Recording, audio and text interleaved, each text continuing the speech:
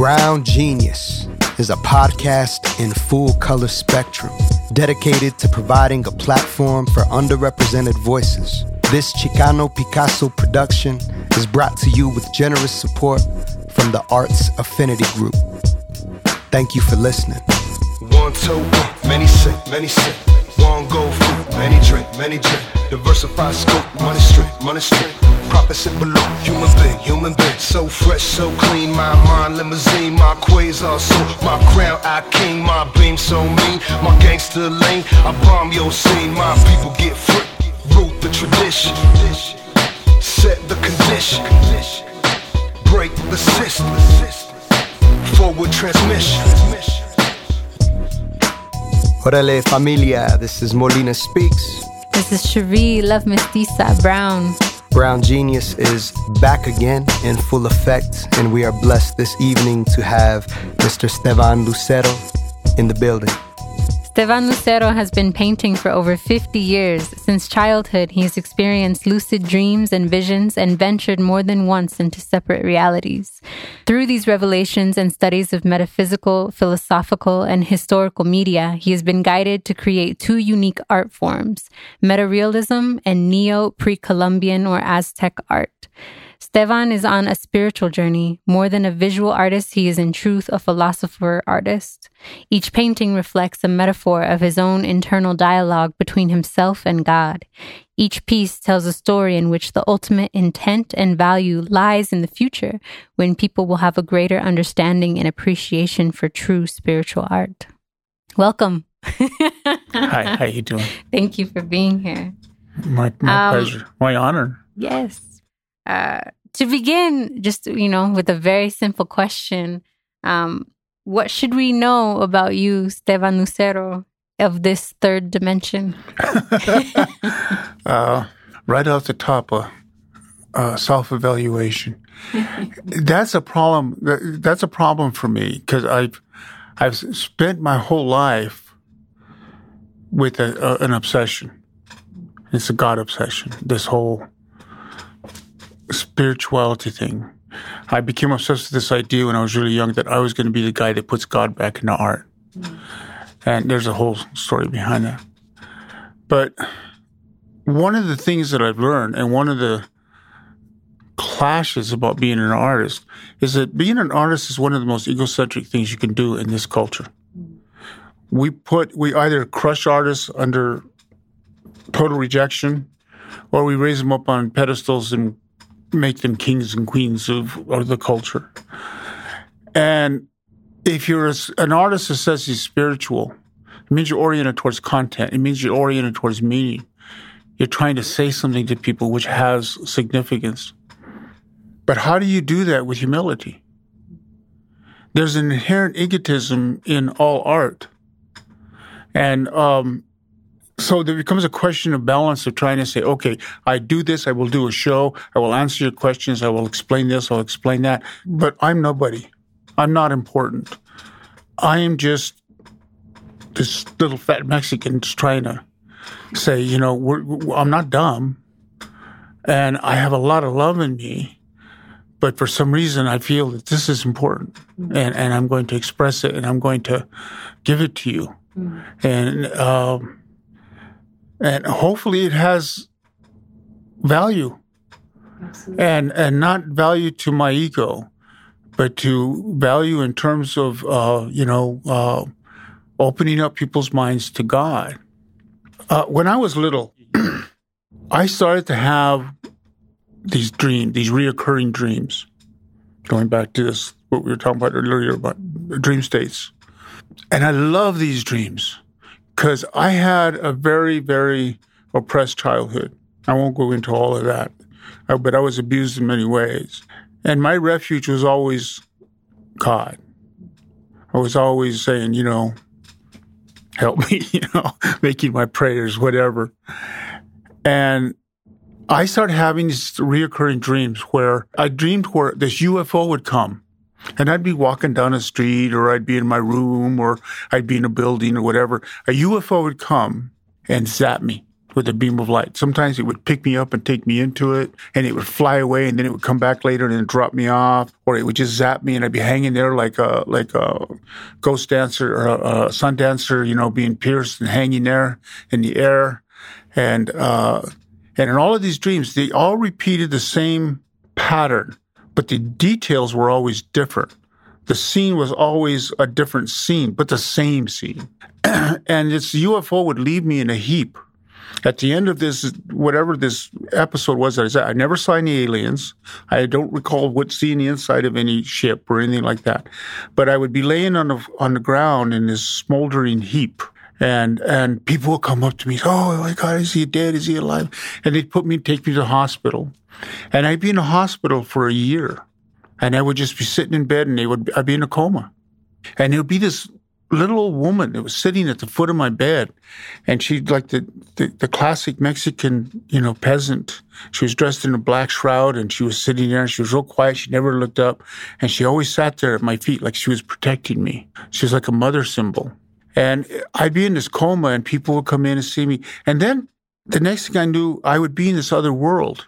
And in this other world, I was standing there with all these other people. We were all standing there wearing long white robes, and we were talking. And all of a sudden, you'd hear these trumpets. And everybody would stop their talking. They'd put their hands in front of them like this, and they would bow their heads. And this person that they called the master came walking by. And he emitted so much light, you couldn't look at him. It was like looking into the sun. And everybody would look away. And but as he came near you, you would just feel this elation, this kind of bliss, this joy, this, it was unfathomable. When I talk about this, I still remember it. I feel it. Okay? I'm doing that right now. And, as he would walk by, you would feel this. And then all of a sudden he stopped right in front of me. And he called me, and I was freaking out. I was like, he's talking to me. What am I going to do? Oh my God, what am I, and I you can't resist. So I walked over to him, and he says, walk with me.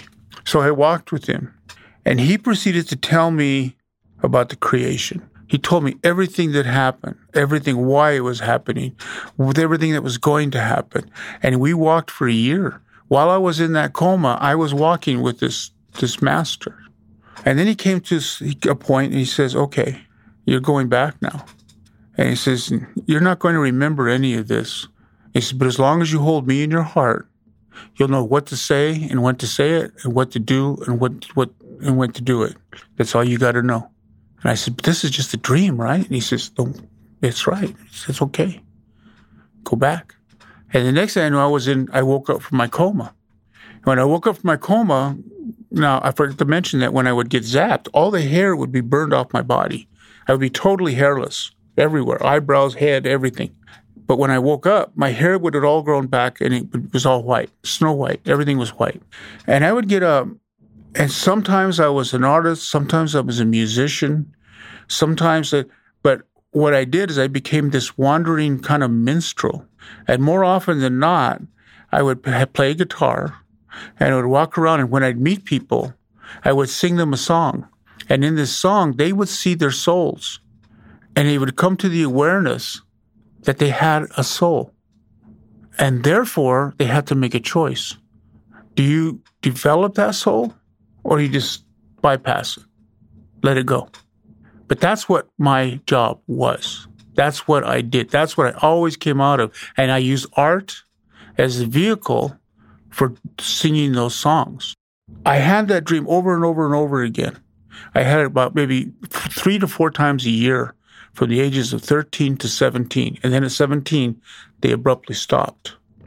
As my life has unfolded, from the late 60s, when I started painting, as my life has unfolded, people say, what are you doing? Why are you doing this weird art? Even my mother, why are you painting these crazy paintings? Paint nice, pretty pictures, you can make money. And I've been told, and I had famous artists say, if you do this other stuff, you're going to be rich. You do what you're doing. C'est la vie, But what I do is people look at the art and they say, what are you doing? So then I explain it. But when I explain it, I get the spirit. somehow, some way. And in some way, I get them to look at the idea that they have a soul. Now, why is that so important? Because I think the single most important thing, when people say, what's the meaning of life? What's the purpose? What am I doing here? Why do I exist? You only have one major reason, and that is to develop your soul. Because you're going to die. Everyone is going to die. And before you get to that point, you've got to figure out how to make that that idea that you call you, that's self-aware. You are a self-realized idea. You're not your body. You're not your flesh and blood. You are what you think you are. And you have to convince that and shift that from material body to a spiritual body. We do that in everything that we do. But you affirm it with your spiritual acts. You affirm it with your prayers. You affirm it with your kindness. You affirm it with your love. When you die, all your physical experiences are going to go. They die with the engrams of the brain, but the spirit remains. Either it goes back to God as an empty shell, there's nothing there because you didn't do anything, or there's a person there who's fulfilled themselves. And that's what I want my art to do to people. It wakens people. So this is what I'm doing. I'm fulfilling the dream. Oh, at the end of those dreams, by the way, they all ended in one returning vision or visual. I would be walking along a seashore. And you know how, like, when you walk on the ocean, and there's these ripples of water that go around your legs, and you kind of form this little wave as you're walking through the water? I was walking through the water, and the water would form these little waves, and the waves would turn. And as they turned, people would pop up, and they would be doing different creative things, different forms of art. Doesn't matter what the art is. The point is doing something creative, working with your hands. Whether you're a writer, a painter, a furniture maker, a shoemaker, a baker, a mother. That all of those things that we shifted from just doing them as labors and realizing that what we're doing is art. That when we align ourselves with the creative energy of the universe, because the universe is constantly creating, when we align ourselves with that, the soul awakens. And one of the things that I've learned after all the years I've been painting, when I meet another artist who's been doing his craft for a long time, it doesn't matter if he's a portrait painter, or a santero, or an abstract artist, a surreal artist, it doesn't matter. They've all discovered truth. And the truth comes from working, because we all share one thing. We're all work in solitude. Every creative thinker, it's them and God. And they say, where do you get those ideas from? Well, it comes from spirit. Well, how do you define that? Well, I don't know. Spirit doesn't have matter. It can't be defined. Mm-hmm. It is a mystery, just like the priests say. Mm-hmm. And in that, we find ourselves. And like Buddha said, and like Jesus said, and all of the great teachers said, know thyself. And every artist in time, if he doesn't quit, if he doesn't give up the spirit, and regardless of what his motivations were when he started, fame, fortune, sex, drugs, rock and roll, whatever, eventually he goes, truth. I found truth.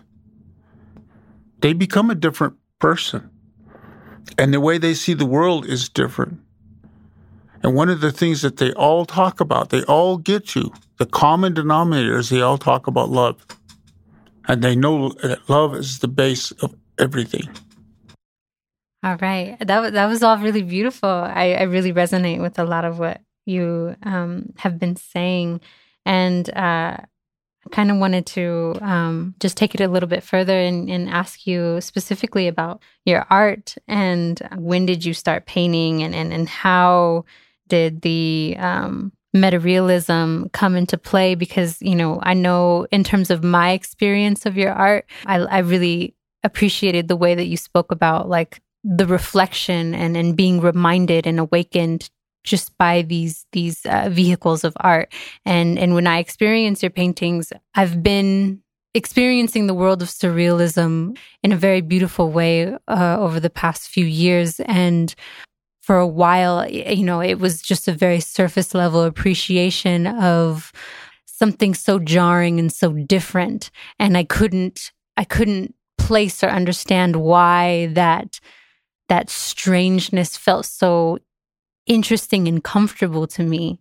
And then as time went on, I guess I'm understanding that this reflection, this breaking apart and reordering of reality it's really a reminder to me of the illusory nature of this realm, the illusions that we're constantly being confined to and confined by, and so surrealism reminds me to activate my imagination. It reminds me to remain in a state of limitlessness when it comes to you and your connection to God. In doing so, you invite really beautiful experiences with God.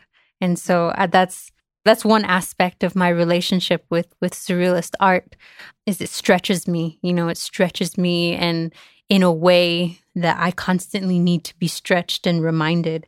And so I definitely want to hear your thoughts on how and when you began painting in this meta-realist way, and how did you learn to deconstruct reality with paint? How did that happen? The story of meta-realism. Yes. Actually, it stems from that story you read in my website about the grid. That experience, I started to notice things differently. I started to notice subtleties, like symmetry. Why is everything divided the way it is? And some of the things didn't make sense to me and stuff. And that questioning of saying, well, there's the rock, but let's look underneath it and see what's going on there. And he discovers all this stuff going on. There's little worms and bugs and dead things, and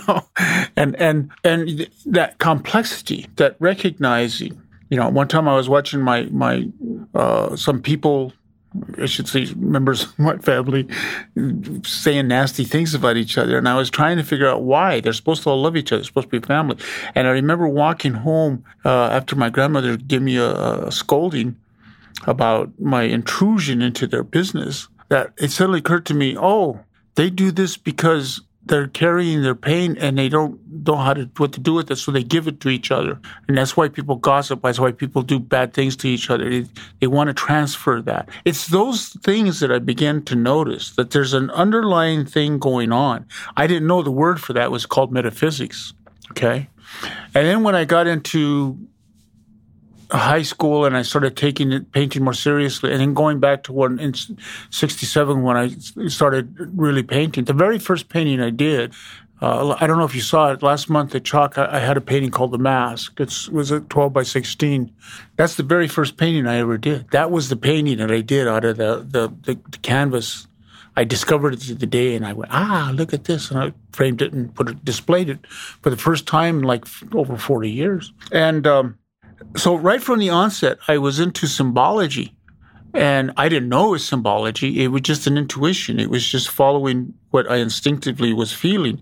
And I instinctively gravitated towards the surrealists, from Dali, Max Ernst, the whole gamut of them, Kandinsky, all of the abstract artist stuff.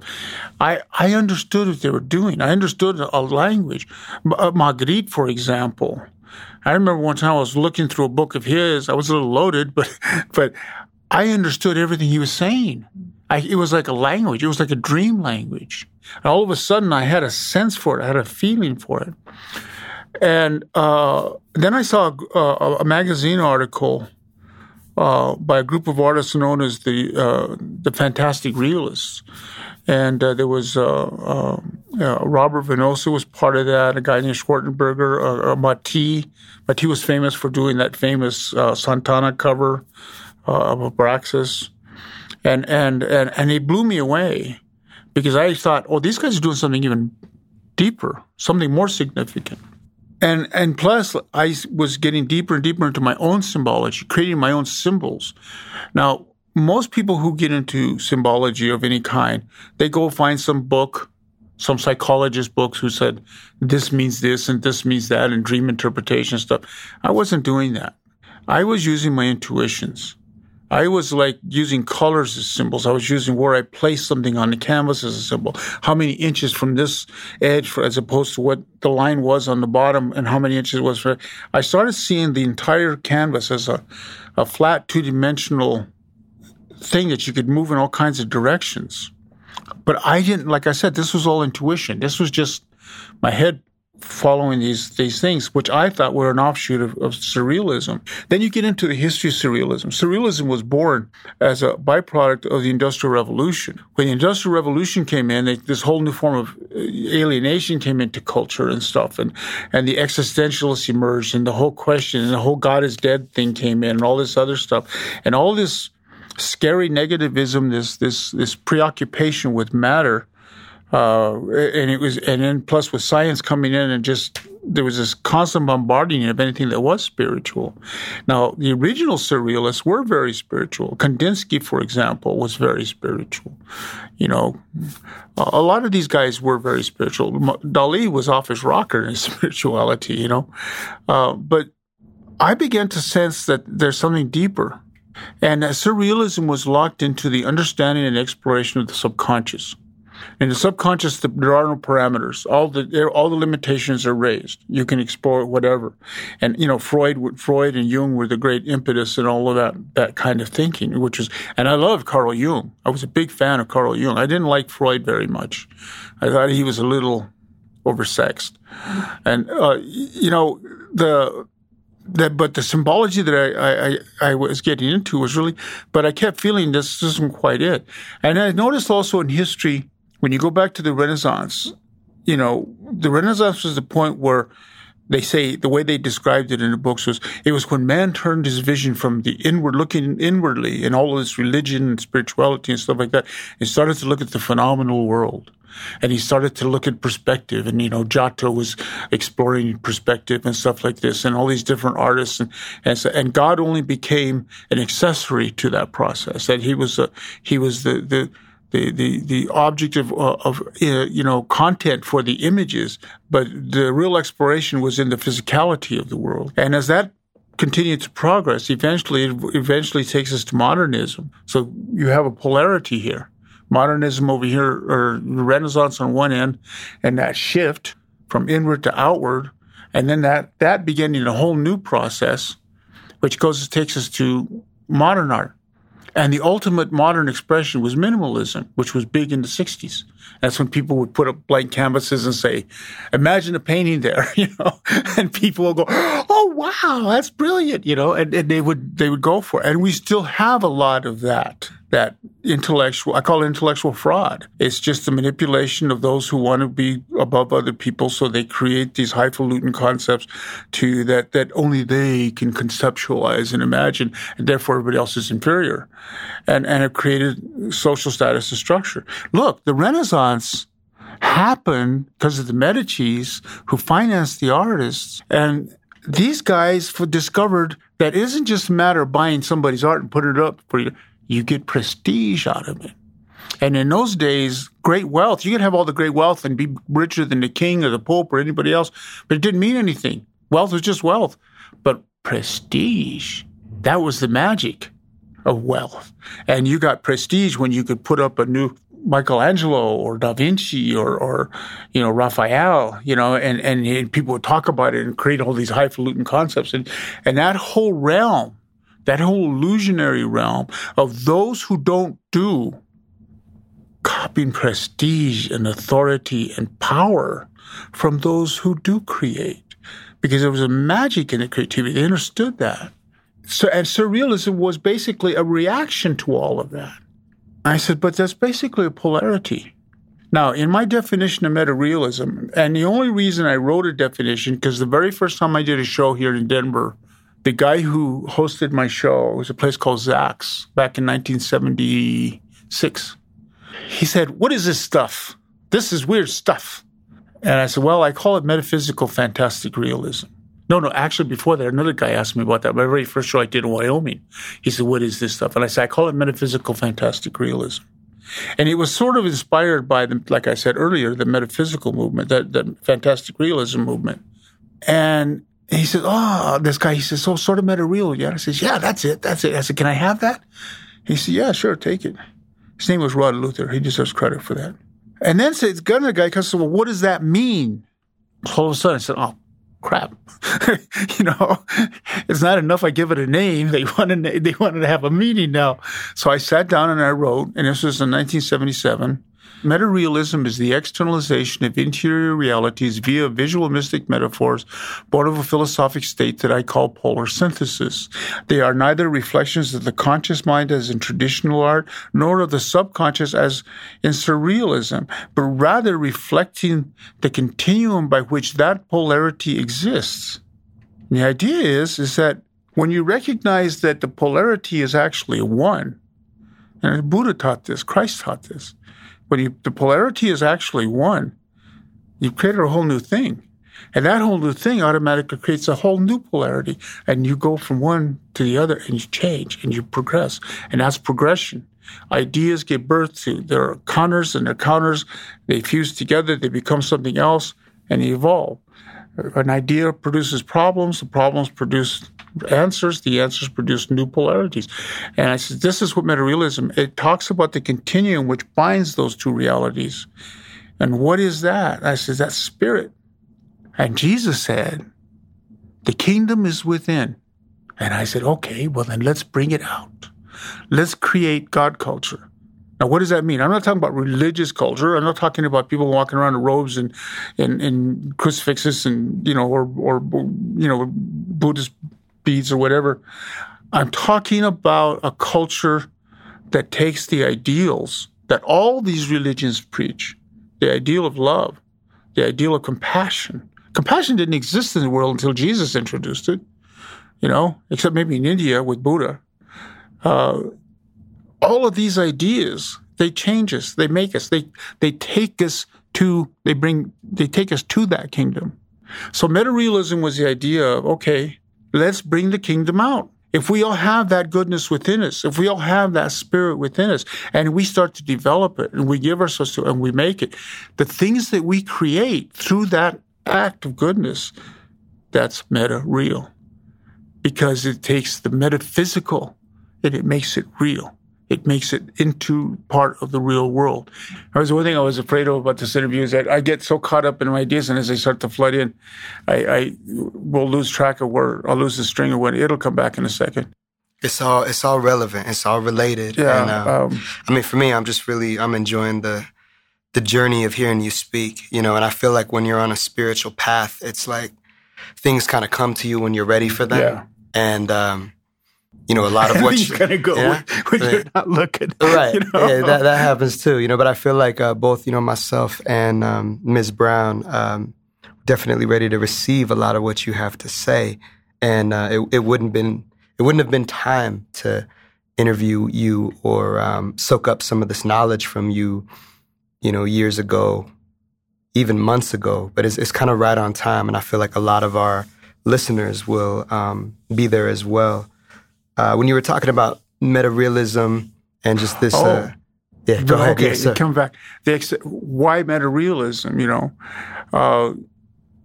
I wanted to do something that created a new bridge, that allowed an expression that was not just surrealism in terms of a psychological construct, but as an actual relationship that the individual was going through, where they're taking their spiritual experience and creating visual metaphors of that experience. If you look at all my paintings, and one of the things that I don't want to use the word pride, but I'm kind of proud of, is that when you look at a lot of artists, you'll see images, and the images they do will be redundant.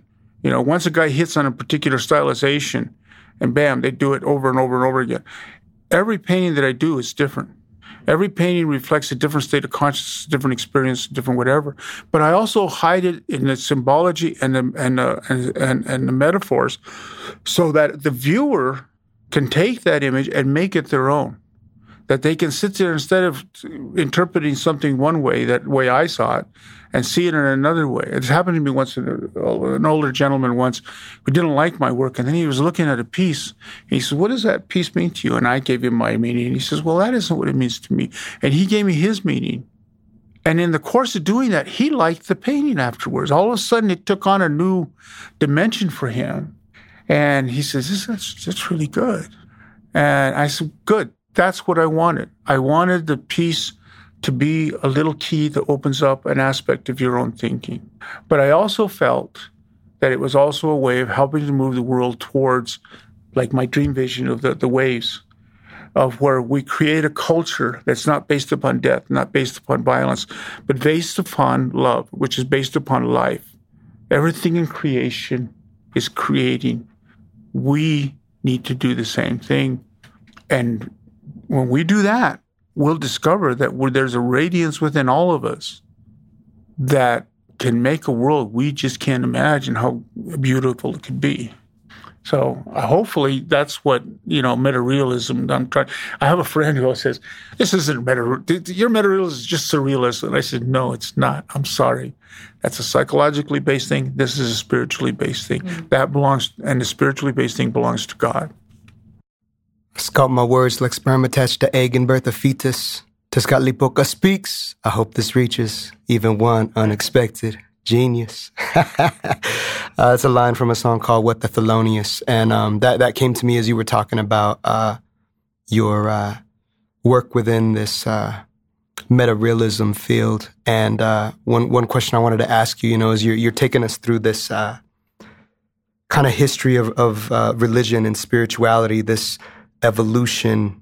And, we're kind of jumping back and forth, moving through time and space, talking about art, spirituality, love. And I'm wondering if you feel that this world that some of us are trying to create artistically, this world that we imagine in the future, if it already exists either here or perhaps on another physical plane or in another parallel universe of some sort. No, that's funny, because that moment there I had where I lost my thought, there was a piece there that it didn't quite get back. But see, the Spirit wanted to move you that way because you just brought it to that point. And that was the part I left out. I was saying that people always talk about, why is all this pain? Why is all this suffering? Why there's all this? What's that all about? And well, God didn't do that. We do that. Well, what's going to happen is it's going to end in apocalypse. Everything's going to be destroyed. The thing is that it occurred to me many, many years ago, that one of the things that they say about the omniscience of God is that the past, that we travel through time linearly. We go to A to B to C. We live each moment by moment by moment. We take one step at a time. God doesn't do that. The past, present, and future are all simultaneous. God knows what's going to happen. Everybody always says, well, God knows what's going to happen. God already won. All these problems and all these things that freak us out and, World War III and all this other stuff, okay, we'll maybe have to go through that step by step by step. But in the end, God wins. Period. Boom. How it happens, none of us know. That's why we're all players on the field. The Trappist monk once said, he said, the objective of a good Christian is to become careless. He said, I don't mean careless in terms of, being incautious or stupid or whatever. So I mean careless in terms of leaving it in God's hands. If the Spirit will take care of it. And part of it is recognizing that there are powers at play that are greater than our own. And even the stuff that is ugly and is whatever, there's other things that fall into place. There's other things that happen. We don't see the positives out of a lot of the negatives. Like, I'm a big, I became obsessed with World War II. And, what happened there? What drove the world to that insanity, that madness, to allow a guy like Hitler to jack everything up? And you look at that and you look at, 60 million people died there. 50 million people died, 60 million people died. And it was horrible. But you know what? Because of Hitler, colonialization ended. Didn't mean the United States didn't get up and try to play empire after World War II, which now we're getting that thrown in our face now with the stuff that's going on now. But England lost its colonies, France lost its colonies, Holland, all these countries, all the indigenous peoples and the people of color Since World War II, since they dropped the bomb. I used to always tell people, when they dropped the atomic bomb, they cracked the cosmic egg.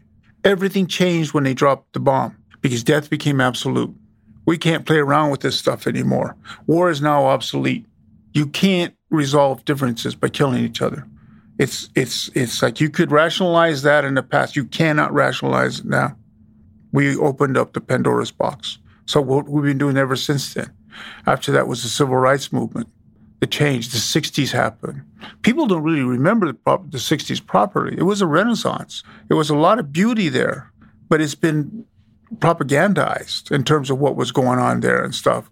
And, and all through history, the victors are the ones who always put the slant on the history. But when you go back and you read and study history objectively, you start to discover all these little things that they're not telling you about, and you go, oh, wow. And if this hadn't have happened, this would happen. Oh, this happened. Oh, and then you start to see all these connections. That's what I was saying to you earlier. Man's always had the vision of a planetary world. You read a lot of science fiction, which I have done.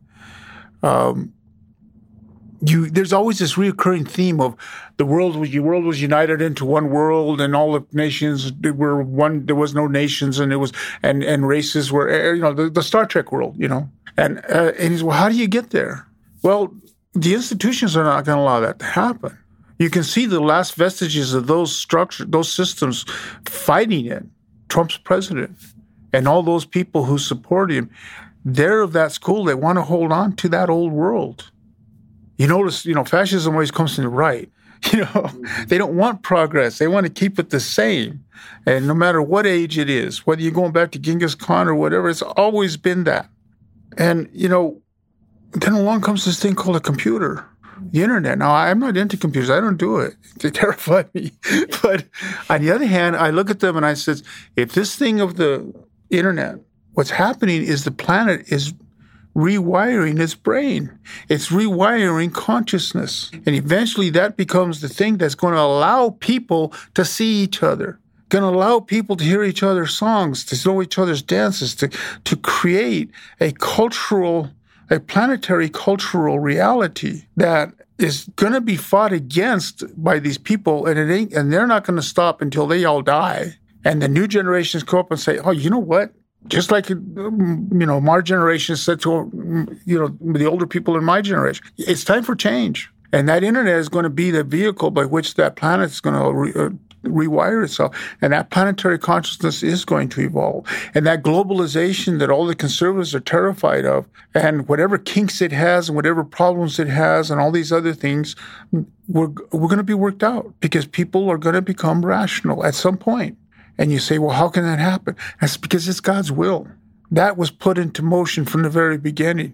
The thing is, for us, we only live on this planet for, 30, 40, or 50, 60, 70, 80 years, and we're gone. But on a planetary scale, it may take a few thousand years, but it's going to happen.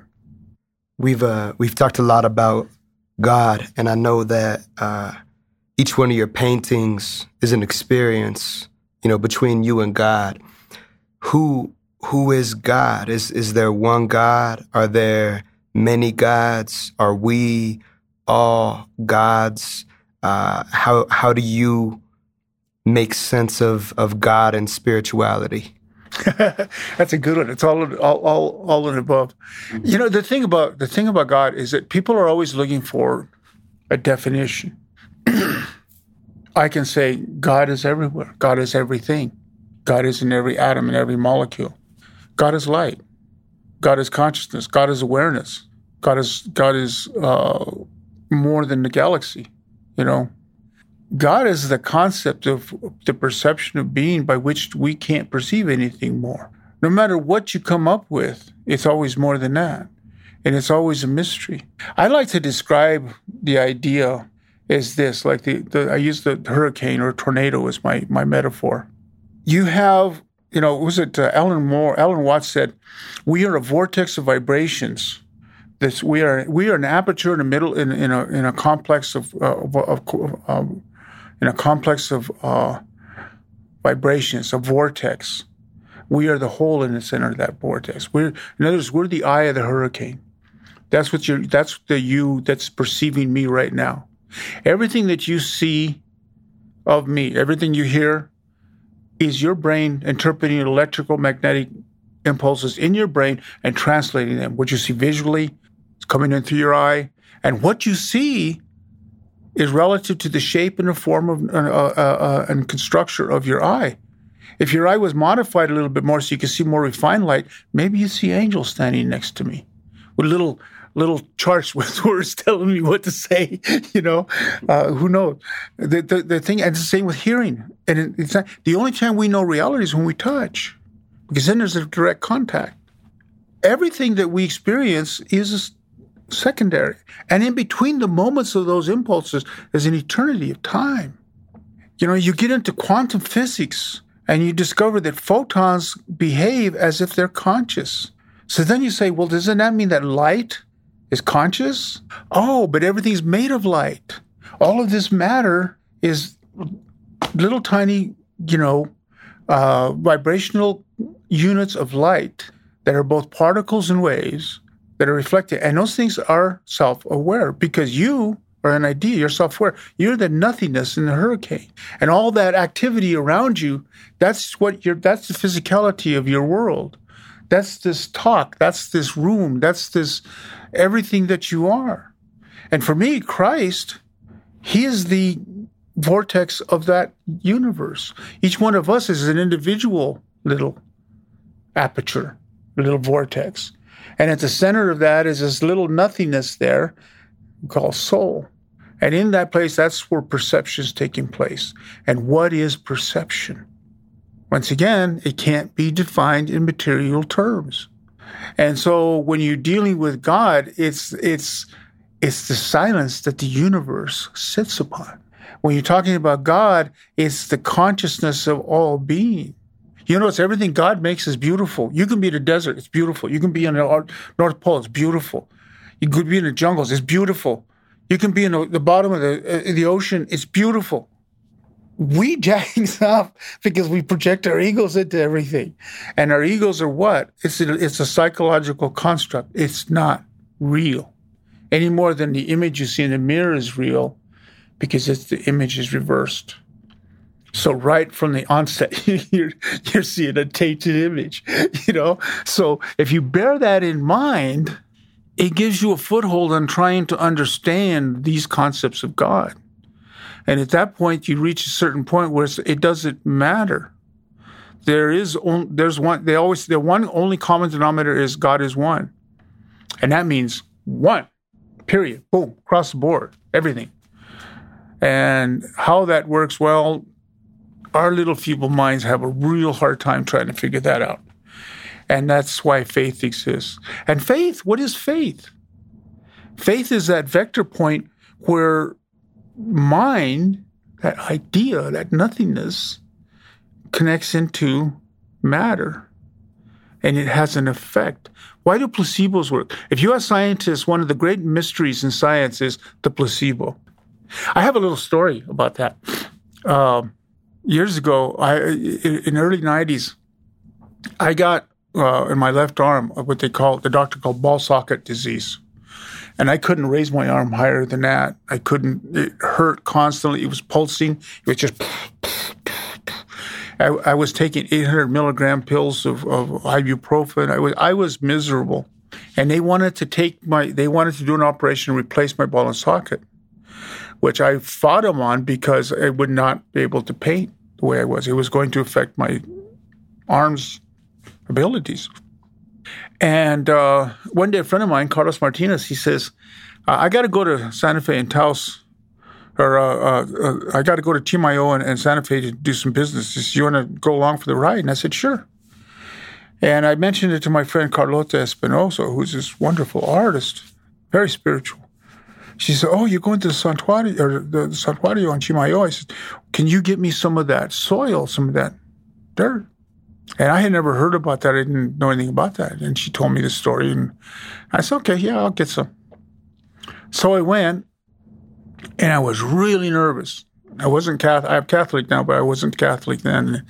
And I was really freaked out about being there. But then I walked into that little room just before you get to where the dirt is, and it was filled with all of these crutches and wheelchairs and mementos of people who had been there, and miracles had happened. And I went, holy cow, this is serious. This is really serious. I mean, because the place was packed with all this stuff. So I nervously went over, got my dirt, put it in a little sandwich bag, and went back to the car. Got in, we were driving down a highway, going to Santa Fe. And I said to Carlos, I said, wow, I said, that was really impressive. I said, I wonder if this stuff works. So I took a little bit of the dirt out of the bag and I rubbed it on my shoulder. The second I rubbed it on my shoulder, the pain stopped. Bam! Just like that. Boom! And I just went, ah! I went hysterical. I just started jumping up and down on this thing. He was yelling at me to settle down. And I was just ranting and raving and just like, oh, it's a miracle, praise God. Oh. I just went crazy. And for 30 minutes, I went on and on and on. And then all of a sudden, I just kind of stopped and I went, what I don't understand is after all these years and all these centuries, I said, how come that little hole still has dirt in it? And Carlos says, well, that's because they fill it up every day. Boom! The pain came back. Just like that. Just, it just knocked me over. And it's like you popped my little bubble. And for years, I tried to figure out what happened there. Why did that happen?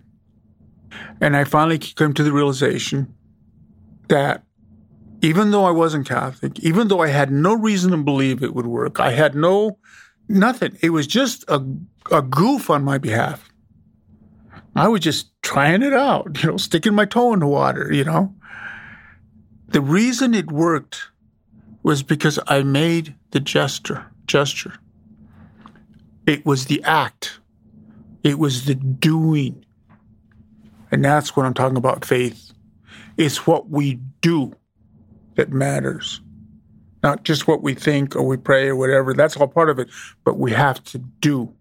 By acts ye are saved. Jesus said that.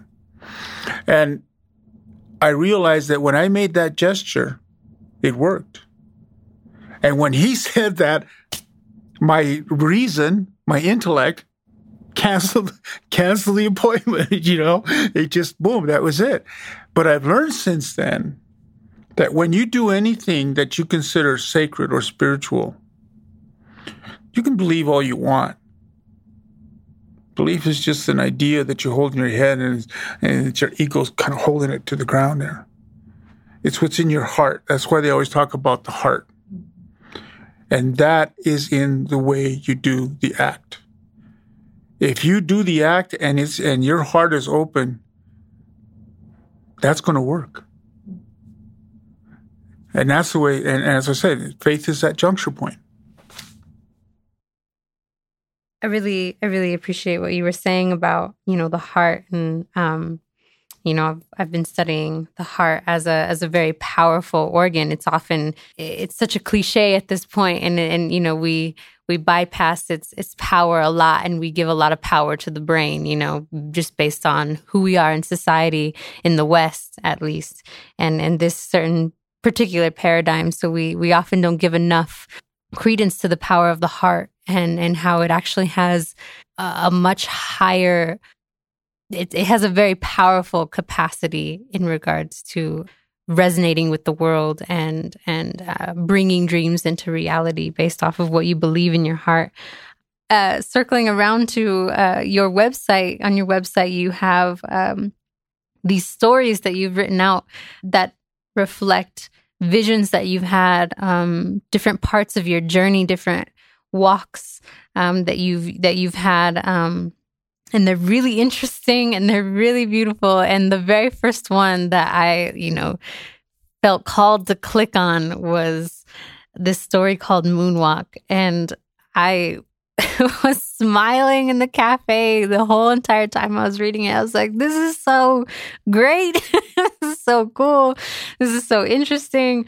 And different parts of it, of course, were resonating. And I wanted to ask you about this story called Moonwalk. I wanted to ask about, this article, that is mentioned. And man, where did you find that article? Like, who wrote that? Like, what publication is it in? So can you tell us about that story? Okay. That happened on... was it July 19th? It was 1969 when they did the moonwalk. It was right at the right after when Armstrong had stepped off on the moon. And I have to preface this with the fact that I had at that time I had left Laramie in October of 1968, and I went to a town called Cedar Rapids, Iowa, to work with my uncles in a factory. It was called Collins Radio, and Collins Radio employed about 15,000 people. And what we did was made radios for airlines, and we had the Apollo moonshot contracts. And you could always tell when a job that you were going to do was Apollo Moon, because they had certain designations on the work orders. And I worked there for 6 months, and then I left. Well, when I worked there, I had taken this little copper, it looked like a little piston. It was a little round thing with a couple of holes in it, and I wore it around my neck as a necklace. And the reason I did it was because I knew that was a part that was going to go on a radio that went to the moon. And because you always knew, like I said, what were the parts that were going for moon radios. So I wanted a memento. So I wore it around my neck, which I think in a sense sort of gave me a connection or something. I don't know. But anyway, on that night of the moonshot, I went up in Laramie, there's this hill called 9th Street Hill. And it's Lover's Lane. It's where all the kids go to make out, and they look over the town. And we went up there, and we were cavorting that night. That's where we used to get in my friend Chuck's magic, we called it the magic bus. It was a Volkswagen bus. And we would go out there and party. And I was always the brooding philosopher. I was always, while everybody else was getting loaded and high, I would be the guy who was sitting in a corner, thinking about God. And so I was sitting off a little ways from a few yards from the van, and this red car came coming up the hill really fast. And it was a guy named Kent Madison. He was driving this red car. I don't remember what kind of car it was. And he said, hey guys, check this out. This is really wild, man. And so they all gathered around him. He started to read out loud, and I could hear him clearly. And he started to read this article that began to the effect that said, if you were reading this article, the article that you're reading right now, the words that you're reading right now will not be the words that you read if you read this article tomorrow. The words will be different. And you won't remember what you're reading right now. So you got to remember. And everybody's going, oh, wow, that's cool. What is that? What are they talking about? So he started to read this thing, and it basically described the moon landing. And it said that the world is expecting Armstrong to step onto a dead, lifeless planet full of dirt and dust and stuff. And it said, but this is what really happened. Now, in the historical thing, there's a glitch. From what I understand, when Armstrong stepped off of the ladder onto the moon, there's a glitch in the film, or the thing that projected back to the world. They said in that glitch, he stepped into another dimension. And while he was standing there looking around, he was stunned, because instead of stepping onto a dead, lifeless planet, he was stepping onto this green, lush, beautiful paradise. And he looked around him, and he was like, with his mouth hanging open, he didn't know what to say. And as he stood there, he could see off in the distance the lights of a golden city. And he was thinking, what is going on? And just then he saw something fluttering in the air. And please, this is what I remember, okay? This is what he said. So this gets really strange. And that's what came fluttering towards him with this little purple fairy, this woman that had these large purple wings. And she fluttered up to him, and he was sitting there in a state of shock. And she mentally sent a message to him telling him to follow her, that she was going to show him the moon as it really looks, as it really is. And he didn't say anything. He just started to follow her. And she took him to this golden city. that was filled with tall golden people with gold eyes. They had big gold yellow eyes. And he said that they acted like they couldn't see him. But he stood there and she wandered around and she showed him this world. She said, and then she took him back to where she found him and she said, you don't see the world as it really is. Your world is a collective vision that you all see what you expect to see, and it reflects the nature of your consciousness. He says the world, all the planets in this solar system are filled with people. They're filled with beings, and they're all beautiful, and they're all united, but except you. You're disconnected. You're just not, you don't know what's really going on. So this vision has been allowed you to go through and to penetrate through your technology so that the chosen few will be able to see this and remember it and affect changes in the future that will lead you to understand and see this world eventually. And the next thing he knew, he was stepping onto a dead, lifeless planet, the moon. And he immediately forgot what he had just experienced. Okay, at that point, I was listening to this and I went, whoa, what was this? And the reporter even said, I don't even know how I'm typing this.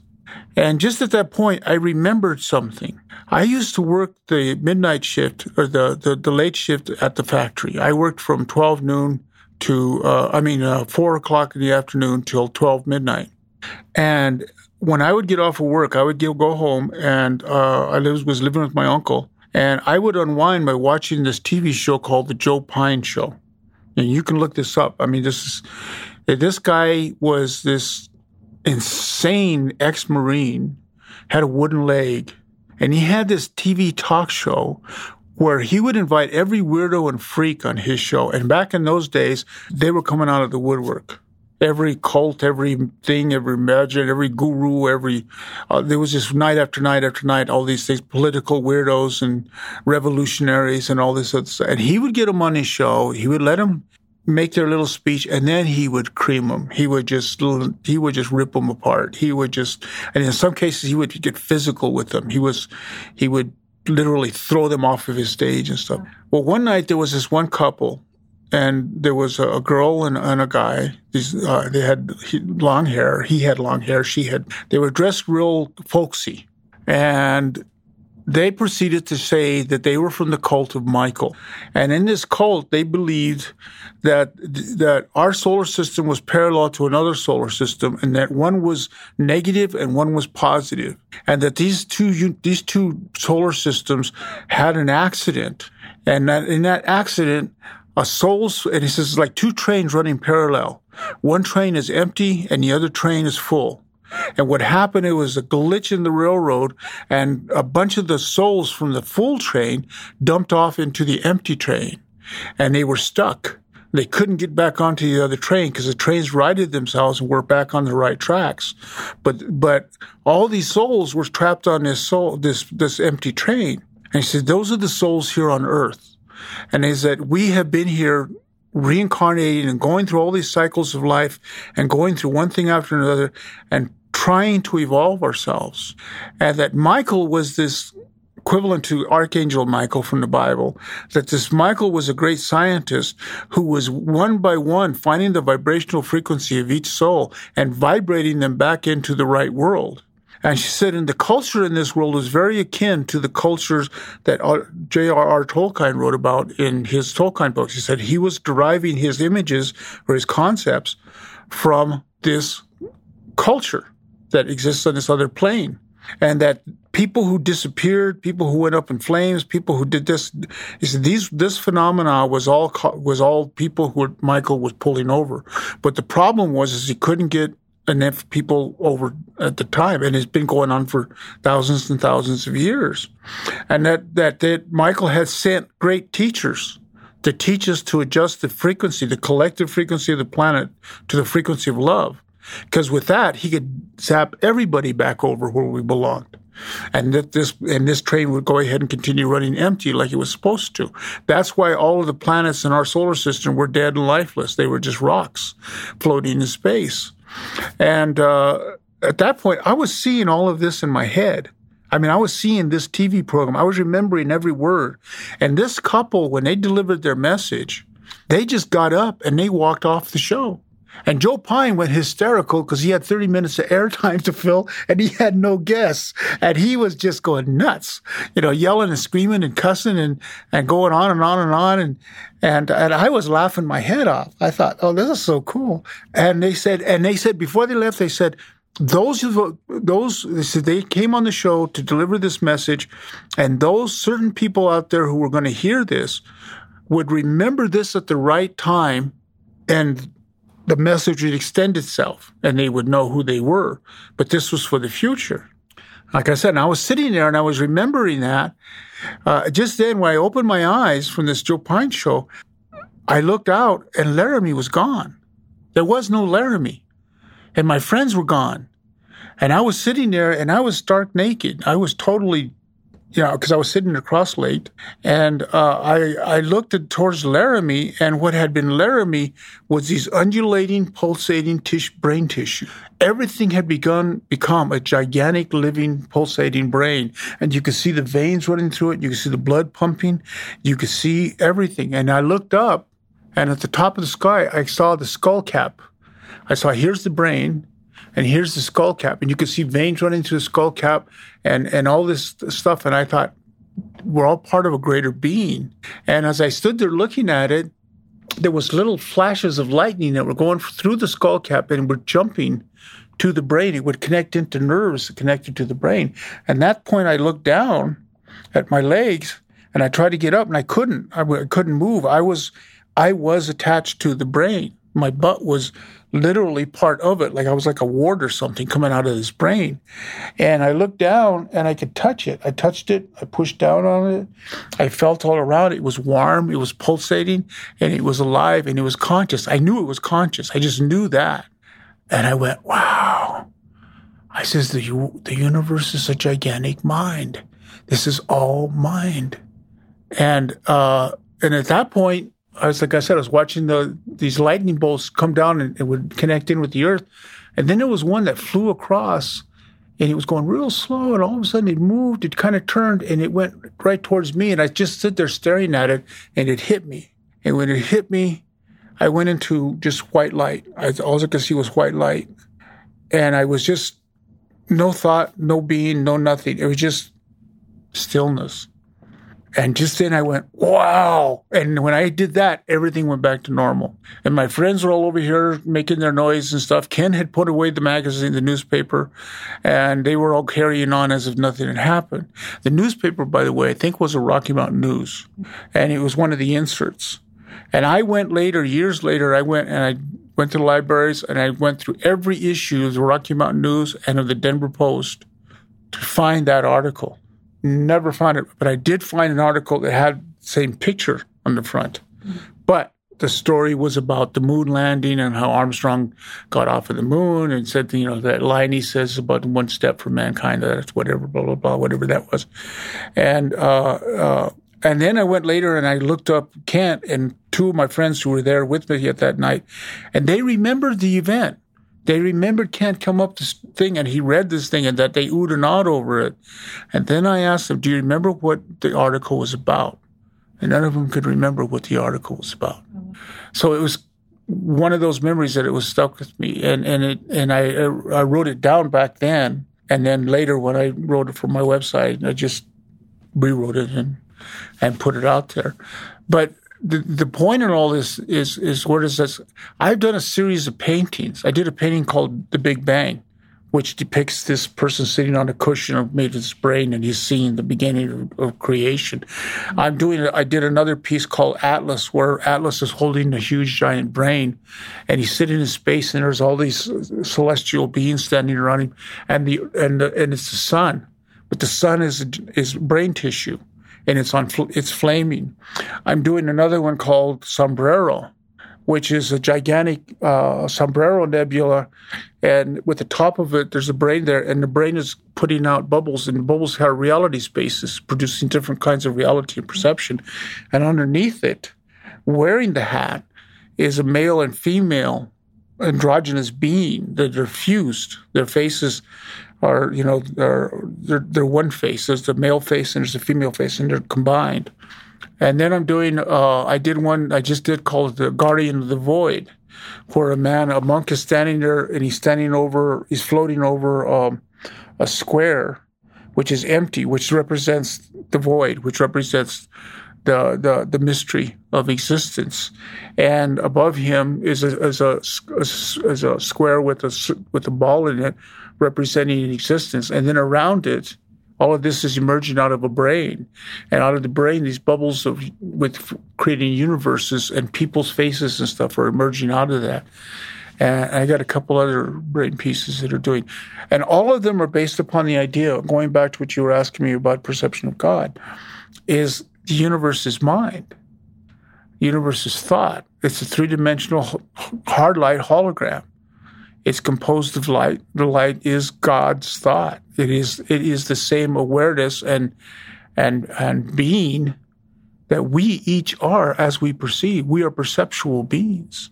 You are a perception, and you're not. And in meditation, if you get into meditation and what they call contemplative prayer, that's what those things teach you. They teach you how to disconnect from all the temporal aspects of your being and just become pure consciousness. And then when you become pure consciousness, all of a sudden you're amorphous. You're part of the one and the whole. And that's extraordinary when you do that. And the more you do it, the more you practice it, it really refreshes you. Anyway. Thank you, Estevan, for sharing your stories with us. Thank you for sharing your visions of the world and the universe and the universes. We greatly appreciate you and your art. For all of our listeners, please look for Mr. Estevan Lucero's work. Buy some prints, buy some original paintings, read his stories on his website. We will be linking to his work. I wanted to ask you one final question before we sign off. And, being from Wyoming myself, I'm from Rollins. I spent about 8 years in Laramie.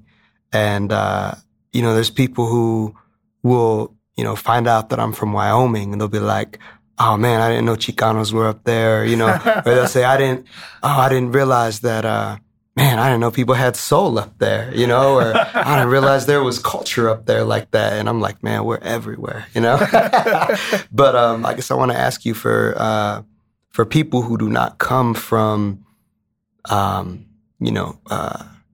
a family of artists, musicians, for people who do not come from, cities, metropolises where there is a lot of creativity and culture and, centers of spirituality. I'm thinking about young people on the margins, whether it's within the city or thinking about people from these small towns or from the reservation. For anybody who's listening who may be, from somewhere that somebody thinks is nowhere, what is your advice for young people to find spirit, to find culture, to find their purpose within this reality? Especially coming from a place like Wyoming. Yeah. Well, the only art form that the Europeans ever attributed to the United States outside of blues or jazz is abstract expressionism, which was created by Jackson Pollock. Jackson Pollock was from Cody, Wyoming. So we're going up for Wyoming. Sometimes I look back and I think, growing up in Wyoming was torturous. Now that I'm 67, thought a lot about it. And, it's like, people are what they are. People are primitive. People are good. People are bad, whatever. Every kid faces his own struggle.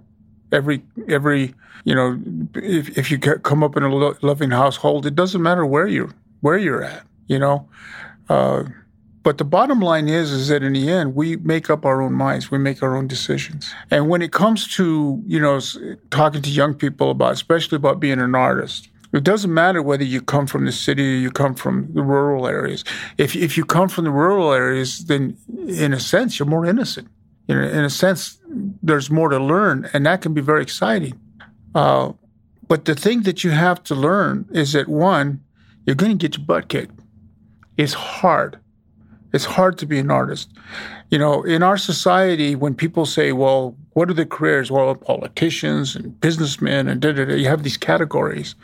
And the artist is always placed up there real high. But in the acceptance of the culture to the people maybe praise them and they overly worship them and stuff like that. You know, stars, everybody wants to be a star. The thing is, it's not easy for anybody, especially if you're going to try to be original. If you're going to try to be where you're speaking your own mind, your own soul.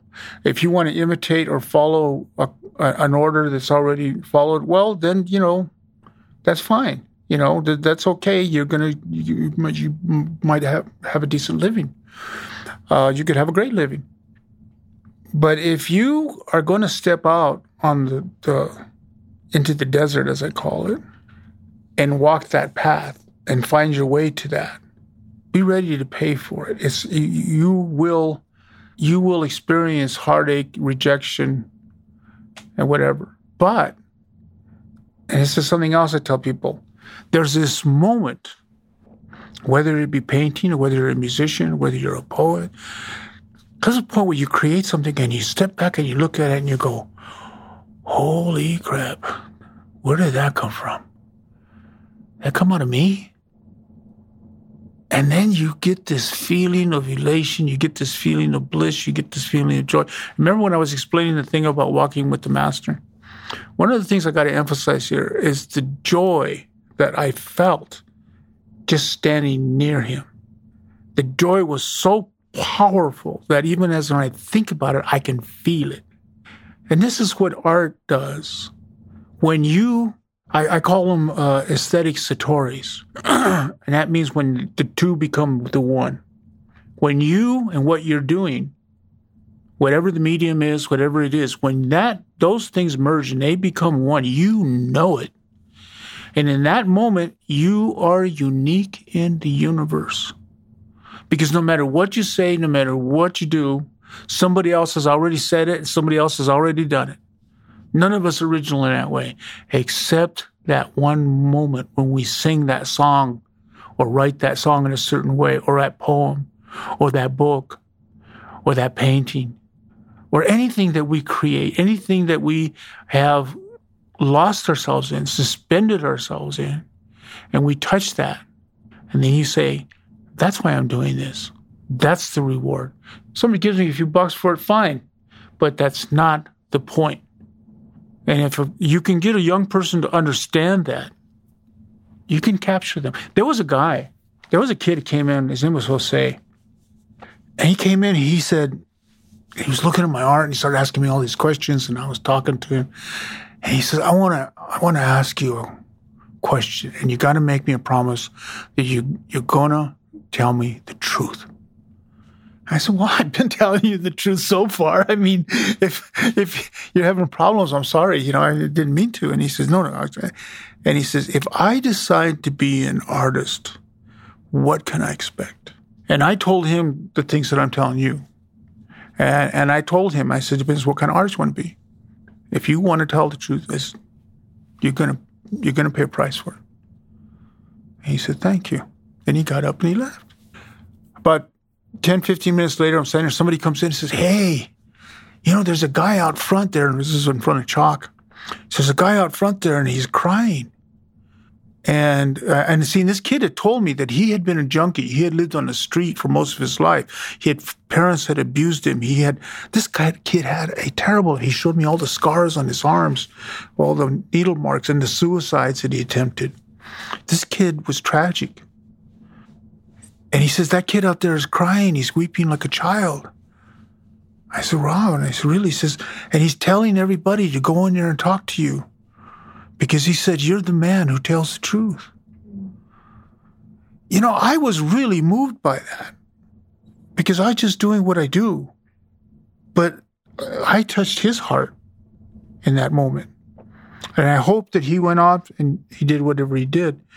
But he went out there and was telling people, this is the man who speaks the truth. He's the only person who's ever told me the truth. That was an honor for me to hear that he did that. And those are the things that nobody can take away from you. Those belong to you. And it's not anything that's going to make you famous or have people give you money about. It's just something that when I sit in my chair and I'm sitting in my shadows and I'm thinking and I'm meditating or whatever, and I can remember him, I feel blessed.